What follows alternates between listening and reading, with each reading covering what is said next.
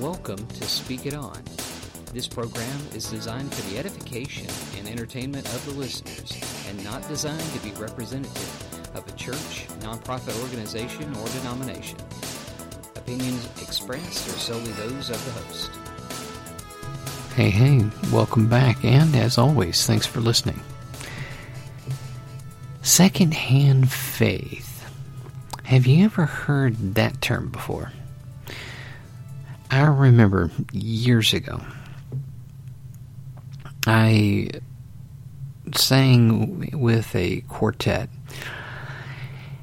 and this was in church, and it was kind of a youth quartet kind of thing, but the youth director, who is really good at music, had picked this particular song, and the name of the song was Secondhand Faith. And I remember the lyrics. Secondhand faith won't get you into heaven.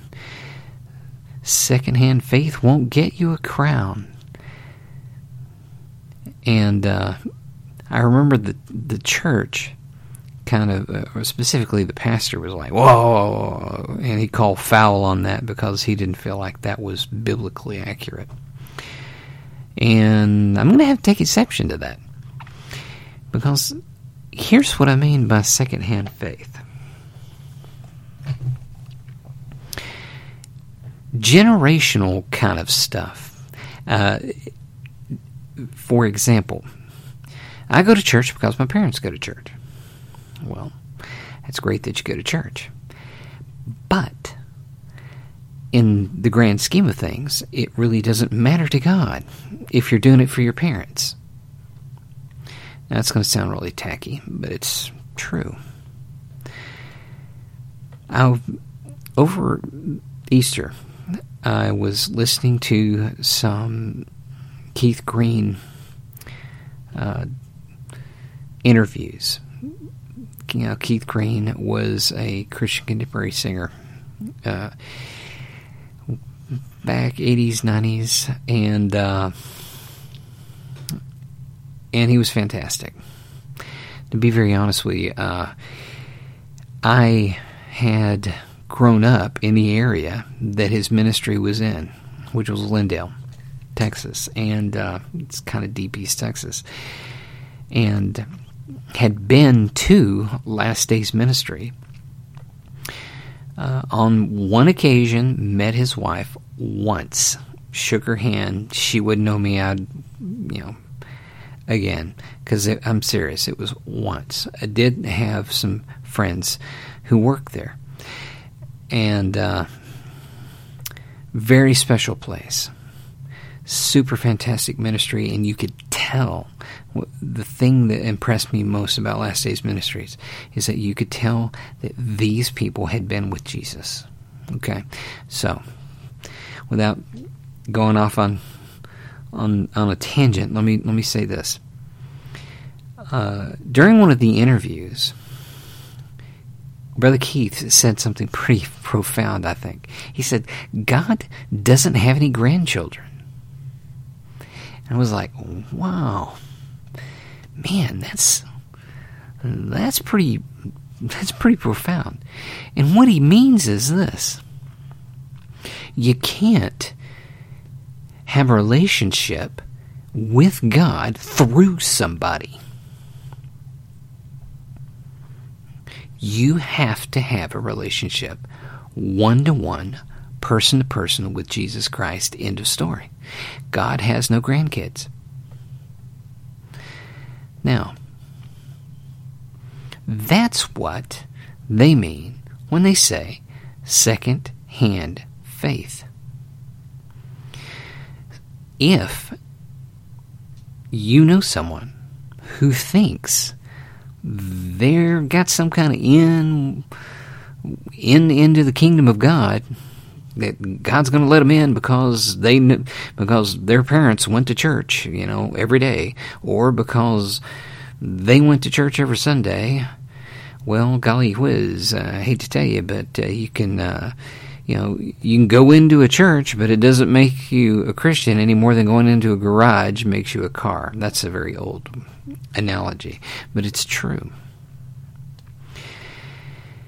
It has to be a personal thing. It has to be a personal thing. Now, here's something that, and here's a few ways that people use secondhand faith. All right? Here's a few ways. And if you know of any others, then be sure to make note of them, because it's important. Number one is when people have family, parents, that go to church, and they go to church with them. And then immediately they assume, oh, well, I'm going to heaven because I went to church with my parents. It doesn't matter. God doesn't have any grandkids. If you don't know Him through Jesus yourself, that ain't going to work. Doesn't matter how many times your parents go. Doesn't matter if they were ministers. Doesn't matter if they were Billy Graham. Doesn't matter. You have to know Him yourself, personal, one-to-one. That means you're a child of God. First generation child of God. It's the only thing that matters to the living God through Jesus. Now, that's the first way. Second thing is just going to church. Now, going to church is an awesome thing. Don't get me wrong, because a lot of people are just shunning that altogether right now. I mean, they're like, oh, well, I'm not going to church. I can watch it on the internet and everything's cool. But look, if you're a believer, you're missing out on 1,000 different ways that God can improve and mature you if you don't go to church.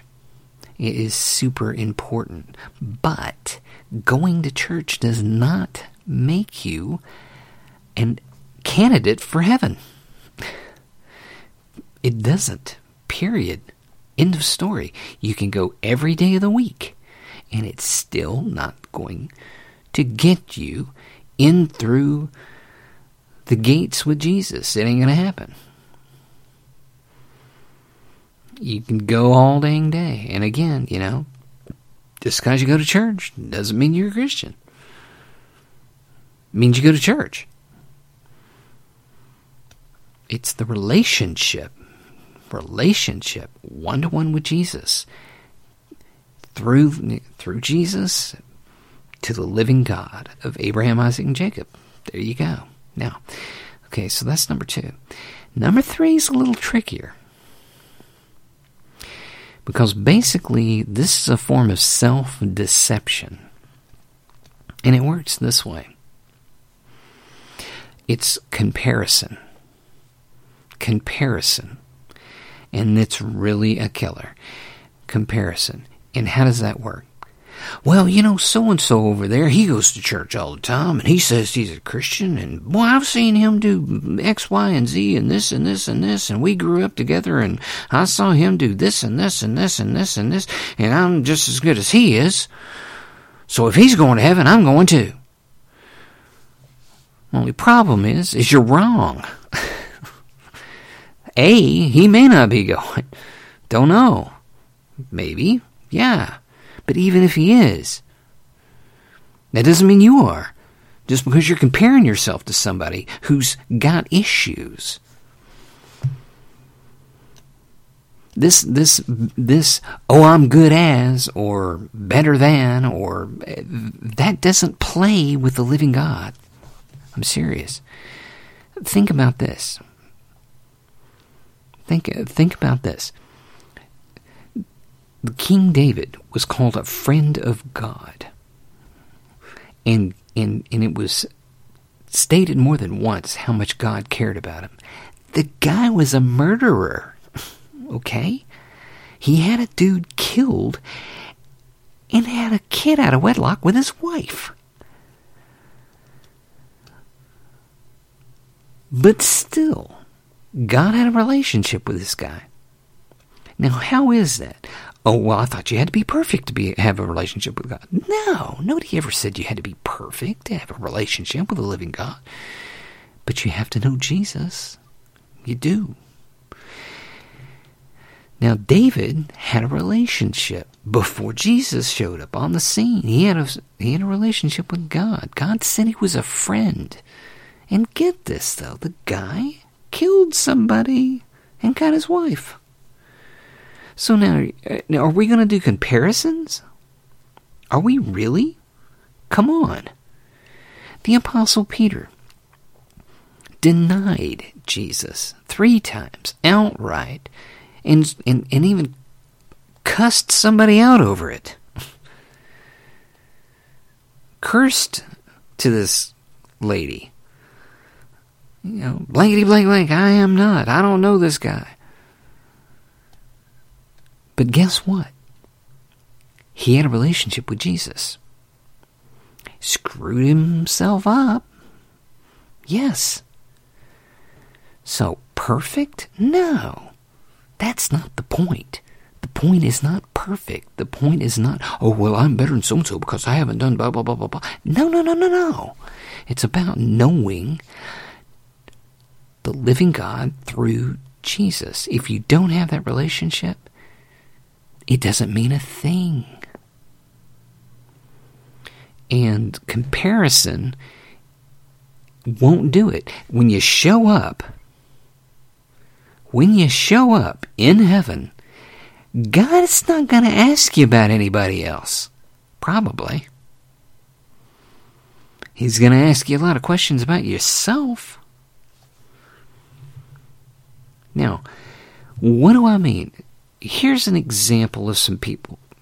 2 guys that thought they had it nailed. All right. These were basically the sons of the high priest. This is 1 Samuel, by the way, chapter 2. These were the sons of Eli, the high priest. Here's what the Bible says about them.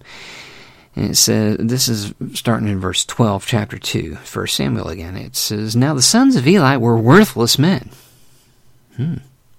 They did not know the Lord. That's verse 1. Whoa. Okay.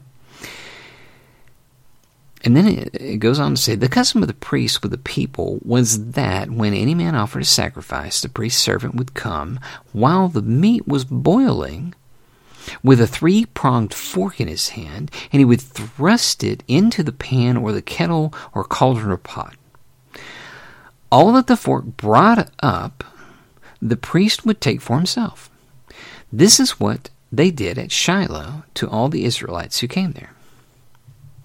Moreover, before the fat was burned, the priest's servant would come and say to the man who was sacrificing, give me the meat for the priest to roast, for he will not accept boiled meat from you, but only raw. All right, so that's verse 15. Let me put a little aside here. So here we got these 2 dudes deviating from what's in the Word. All right. And they're saying, no, forget what God says about the boiled meat. You give me raw meat. I like to cook it myself. Okay, so anyways, verse 16.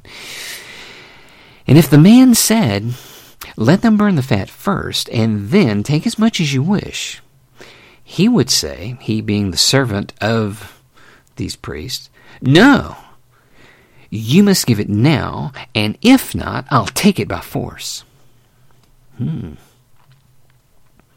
Thus the sin of the young men was very great in the sight of the Lord, for the men treated the offering of the Lord with contempt. Now, these are guys that have a position. They're preachers, man. They're in the house of God every day doing, quote-unquote, the Lord's work, except they're not. They're skimming, and they're basically forcing people to give them the best of everything. And then basically they're saying, listen, if you don't do what we say, we're going to thump on your head and take it from you. And here's the kicker. These guys were probably thinking, well, my dad's the high priest. hey, I got it in with God, me and God, we're best buds, Hey, my dad's the high priest. Didn't mean a thing. Again, verse 2:12, 1 Samuel. Now the sons of Eli were worthless men. Whoa. But the second sentence is even, they did not know the Lord. See, they didn't know the Lord personally. They didn't have a relationship with the Lord. It doesn't matter if every one of their freaking relatives was the high priest. They didn't know the Lord. That wasn't going to help. Now, by the way, just to let you know, later, these guys got real arrogant and decided on their own little selves they were going to take the Ark of the Covenant, which was very special. If you know Old Testament history, it was super special because the mercy seat of God was on there. And it was usually in the tabernacle. But no, they took it out, and they took it to the battle without asking God. Why? Because they didn't have a relationship with the Lord God. And they got themselves killed. Yeah, they got themselves killed. And by the way, their dad, who said, who probably thought he had a great relationship with the Lord, according to the text, God wasn't real happy with him because he let his sons get away with a whole lot of junk. And when he heard his sons got killed, he fell over backward in his chair and broke his neck because he was very overweight. But here's the thing. Again, presumption. Hey, I'm the high priest. I got a relationship with the Lord. No, you don't. Maybe. But what kind of relationship you got with him? Is he continually putting you under discipline because of your behavior? But his sons, they didn't know the Lord. It says so.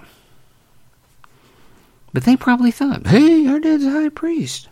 Man, hey, we got it in. No.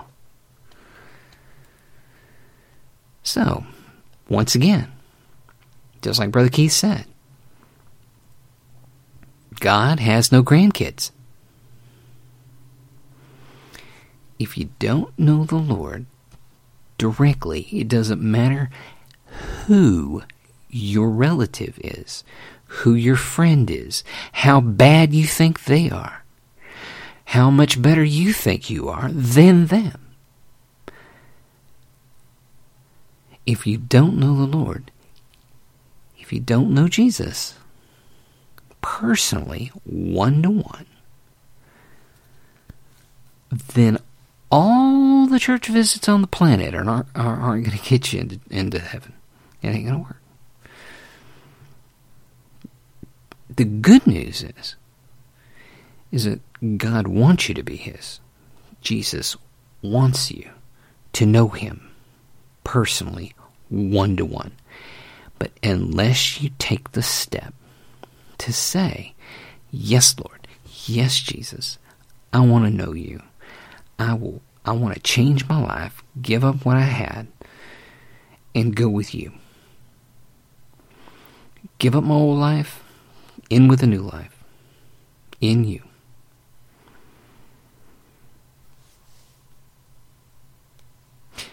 If you can confess with your mouth Jesus is Lord and believe in your heart that God raised Him from the dead, it says, thou shalt be saved. Now, by the way, that is a continual thing you need to be doing every day.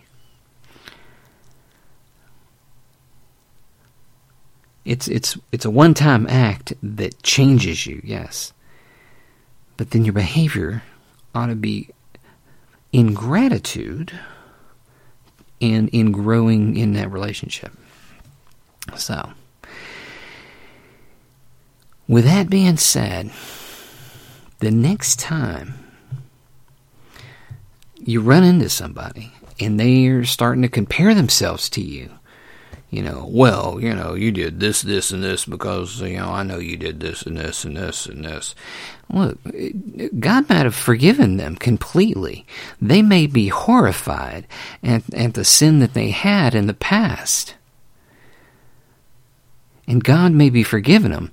You may not, because you remember, but God doesn't care about sins that He has forgiven, even though other people may remember and bring it up a lot. God doesn't care. What He does care about is your relationship to Him personally. Because again, if you're doing this comparison thing, that is the kiss of death. Satan loves it when people do that jazz. Because basically what they're doing is they're trying to put on the God meter where they're at. You can't do it. You know why? Because there's not a God meter, for one thing. It's either you know Jesus or you don't. There's the meter. Okay? So, with that thought process in mind, I want to encourage you to keep on keeping on. Speak It On. And as always, don't be afraid to speak the word in boldness and truth. And may God bless all of your efforts.